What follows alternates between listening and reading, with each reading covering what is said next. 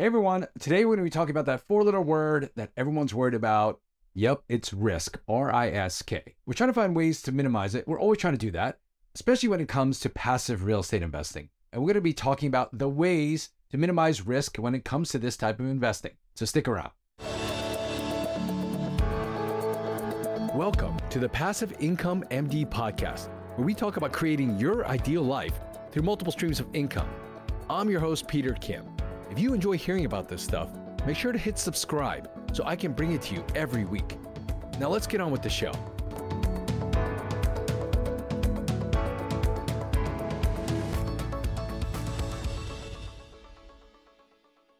If you've been in my world long enough, you know one of my favorite sayings is by a guy named Warren Buffett. You might have heard of him before, pretty smart guy. He says the first rule of investing is to not lose money. And the second rule is to remember the first rule, and that's all there is. But that might be easy to say and not easy to do, right? Because real estate investing, it comes with risk.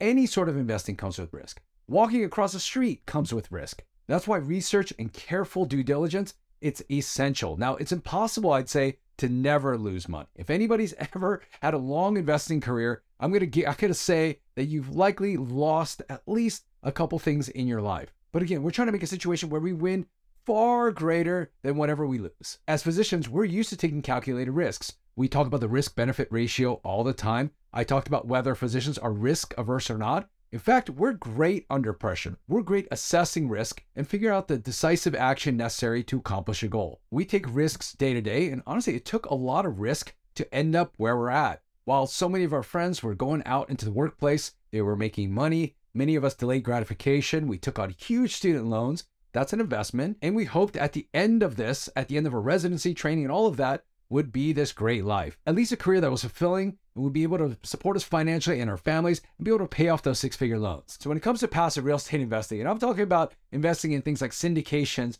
and real estate funds, it's absolutely essential that you identify what the risks are and then take steps to mitigate each of those risks. And at a time like today, when there seems to be a ton of risk in the marketplace, it's more important than ever to understand all of these concepts. So we're going to be talking about them today. The first thing you have to do to minimize risk in any transaction, in any investment opportunity when it comes to passive real estate investing is to understand who is doing the deal. You've got to know the track record of the sponsor, operator, general partner, whoever the person is you're investing with. It is in your right to ask for that in full completion, in full glory. It's been said that a bad sponsor or poor sponsor can tank any deal. But a good sponsor can pull a deal maybe that's not performing as well and help you get through it with a favorable outcome. I think the same thing can be said for undergoing surgery. When somebody, either yourself or a loved one, is undergoing the knife, you want to know who's holding that knife. Not only what is their training, what have they done in the past, but how well their outcomes have been. You want the best surgeon in charge to make sure you get a great outcome. So what are some of the questions that you want to ask about this track record? Number one, how many deals have they been in? How many deals have they exited, meaning they've gone maybe full cycle? What were some of their best and worst deals, meaning how did these deals perform? Did they ever lose money? And what happened in that situation? Just so you know, that's not a red flag for me, completely, if they've lost money. Like I said, it's possible that some company loses money. Not everything goes perfectly. But what did they learn from it? How did they resolve it? And what are they doing now to minimize the chances of that happening ever again? Sometimes I'd rather be with somebody who's had a difficult time, learn from it, and I'll be able to take advantage and leverage that past experience, those past mistakes, to really achieve my outcomes, to get good performance at the end of the day. The other question I ask is, considering the market today, what are you doing to mitigate risk? Meaning, what are you putting in place to make sure that people don't lose money in this economic environment? Now, I'll tell you, if you don't get these questions answered in a way that's satisfactory to you, that you feel comfortable, that you feel that you could plunk down, give your hard-earned money to them and trust them with it, if there's a level of doubt in there, I'd say move on. There are tons of these syndicators, these operators, and there are people out there that you can find that would be a good fit for you, that you can trust with your money to help you and your family get where they want to be. Okay, I want to take a moment to talk about Set for Life Insurance. They're a nationally recognized independent insurance brokerage specializing in life and disability insurance for physicians and high-income professionals. As brokers, they work on the client's behalf to shop around, find the most suitable products at the most cost-effective rate. I know that's really important to all of you because of the volume and exceptional reputation of Set for Life, as well as the relationships that they have developed with companies over the years. their clients, they have access to special services not available elsewhere in the industry. These include special discounts, priority underwriting handling, and on some occasions, exceptions in the underwriting process. So if you want to check these out, find out more information, make sure to contact SEP for Life Insurance today and let them know we sent you. Thanks so much. Next, you want to find out how this deal is financed. Many of you remember 2008. A big recession happened at that point, right? You've heard about the real estate crash, the stock market crash. A lot of that happened, and it was started in terms of the crash because of real estate, meaning that the loans went bad. There's so many bad loans out there that these deals fell through. Foreclosures happen, bankruptcies happen. The biggest risk in any deal is the debt, the financing, the leverage, you might call it. So it's absolutely important for you to understand what that debt is. Is it short-term? Is it long-term? Is it fixed? Is it variable? What are some of the clauses or expectations for the bank in terms of making sure that they can refinance in the future? All of these things are things you have to understand, because at the end of the day, we need to know what's going to happen at the end of this deal if things don't go perfectly well. Is the deal set up to withstand a big drop in their income? For example, maybe there's low amount of leverage. Many people, they're excited by a high amount of leverage because it might result in higher returns. The problem is it's a double-edged sword. With higher returns come higher risk. Now, you might look at a deal that maybe doesn't advertise as high returns, maybe it's a little bit lower, but maybe the risk has been taken out of that deal. There's a lot less risk, and that's why you get the low returns. That's not necessarily a bad thing. Maybe the loan is interest only, or it's amortized over a long period. Whatever it is, that loan can be set up in so many different ways. What you want to make sure is that when bad times come, and they inevitably will, or the market changes, that the property is set up for success. That you don't go through what happened in 2008, where properties were foreclosed on, banks had to call loans, and then properties were ultimately, and investors were shut out. That's a losing situation. So I'll say this again, if you're looking at any investment opportunity, you have to look at the loan and understand it. So don't move ahead with any sort of investment unless you really have a deep understanding of where those pitfalls are when it comes to the financing.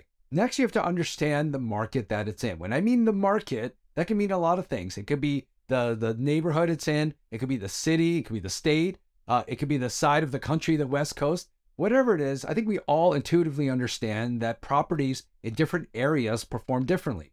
For example, I live in California. I'm not sure where you live, depending on where you're listening to this or watching this. You know that our properties are different.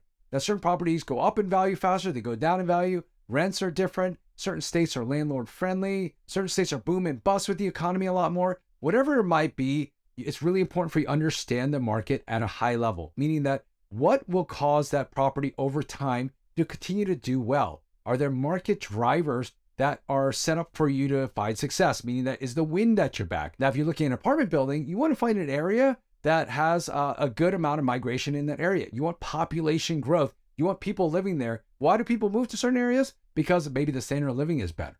Maybe there are jobs in that area. So you want to look at the local economy. You want to understand, is there a considerable amount of job growth? Are there big industries moving in? Certain areas I'm looking at, big companies are leaving maybe somewhere like California and moving to those areas. And it's nice to actually catch those properties while they're on the upswing. Now, that's for apartment buildings, but maybe you're looking at self-storage. You're looking at office buildings, retail, whatever it might be. All of those things have their own characteristics and have their own drivers for growth in that area. So it's really important for you to understand that and look at each one and why certain thing might be good in a certain economy and in a certain area. It's also been said that real estate is local. It might be hyper local. So a certain block might be better than another block. So you can't just assume that you've heard a certain area does well. Again, it's vital for you to understand the exact pin of the area that it's in. Go to Google Maps, pin it, and figure out what's in that area. Also ask the sponsors, what is special about this area that will make it do better than maybe on the other side of town? Now, I wouldn't just take it at face value. I'd make sure everything is laid out for you by the sponsors so that you can comfortably understand this, do the analytics, and do the quick high-level data analysis to understand whether it's a good market or not, and you're moving in a good direction. Because here's the thing about making money from passive investments. You want to make sure that the performance of the property does well from an operational standpoint. You want management to be good. Maybe take a property that isn't performing as well and help it do better, meaning through renovations, through better marketing, whatever it might be. And that's part of the equation. And then the other part of the equation is what the market in that area does. Now, if all of that is moving in the right direction, that's when you get massive growth and massive potential when it comes to a return on investment. It's also absolutely important to understand what are the environmental risks dealing with that investment. This is something I've had to learn the hard way. If you ever listen to any of my previous podcasts, you might have heard me talking about a good deal gone bad. I dealt with man-made environmental stuff like a dry cleaner dumping chemicals into the ground, but you might have to deal with, I'd say, weather type stuff, hurricanes, tornadoes, fire zones, flood zones, whatever it might be. Every area deals with something, and it's important for you to understand what those are. Maybe you're going to get unlucky and get hit by that once in a century storm, but it could happen. And it actually changes the way this property might perform over time and the risks that are involved with that property. If you're a risk averse person, would you invest in a high probability flood zone, for example? Maybe there's a property that you could shoot for that doesn't have to deal with that. Maybe that one offers high returns, but it comes with that high risk. You want to ask about these things. What are the worst case scenarios? What are the insurances that cover some of these environmental issues so that you and the other investors that are involved in this won't get stuck in a bad situation if just, again, some unfortunate circumstance happens? So that is a question that I absolutely ask. What are the environmental risks that you are concerned about, that we as investors should be concerned about with this investment? And how could it change the ultimate performance of that investment? And how does it affect the risk profile as well? And if you're not comfortable with all of that, then move on to another one that doesn't have to deal with a lot of those issues. And lastly, if you want to mitigate risk in a private real estate deal or passive real estate deal like a syndication or real estate fund, you have to assess and understand what's called concentration risk. Are all of your eggs in one basket? I think conceptually, all of us understand that that's not a good thing to do. Many of us do that when it comes to medicine. All of our income is that one basket. But if there's anything you've learned through what we do, diversifying creates that power, creates that freedom for you, and really smooths out returns over time so you can live life however you want. So when it comes to these investments, it's also important to understand diversification is the key. Now, how can you diversify? I diversify across sponsors, meaning I invest my money with different operators. Some of them do better at certain times, maybe than other times or in certain areas. I invest all across the United States in different areas, whether that's the West Coast, South, Midwest, East. Again, everything has different characteristic. I invest in different asset classes. So not only in apartment buildings, but in self-storage, in office, some minimal retail, some development, whatever it might be. You're able to invest across different asset classes because they're known to perform differently over time, meaning in different parts of the economic cycle, and there are always cycles, some perform better than others. I'm also investing in the different risk profiles of each of these investments. There are ones that are known to be a little bit less risky. Maybe they're higher performing properties, higher quality. Then there are ones that need a lot more lift. They maybe need a lot more work to get where they need to be. There's more risk there. Maybe I'm investing in something like a development deal where you don't know how that's going to go, but there's more upside on that. But again, higher risk that comes with that. I diversify across that whole spectrum to make sure I get this blended risk and return rate that I'm comfortable with. It's just like you invest in stocks. You probably just wouldn't invest in one stock. Maybe some of you do. Maybe some of you have done extremely well, like you just invested in maybe Tesla very, very, very early. But more likely, many of you have invested across a diversified portfolio. It's allowed you to sleep at night, not ride the waves as much. And for me and my family, providing that ultimate security and financial freedom, it's important for us to have that diversification, that portfolio of investments, which allow returns all throughout multiple cycles. And I think that's really important for you to know. Also, when it comes to that kind of risk, I don't concentrate all in 1 year. I mean, I don't just invest in one property in 1 year and that's it and let it ride. I like to invest across all parts of the cycle, meaning that when real estate is hot, when real estate maybe is doing okay, and even times when real estate is not doing well, meaning that overall sentiment out there in the marketplace, like there is today, that people are really worried because that's when the real opportunities are out there. And hopefully putting all of these tips together will help you minimize risk when it comes to looking at syndications and funds and all of these passive real estate investments. When you feel secure that the risk has been mitigated, it allows you and frees you up to be able to invest in these opportunities with confidence. Now, maybe all of this is a little bit overwhelming to you. For some of you, it might be.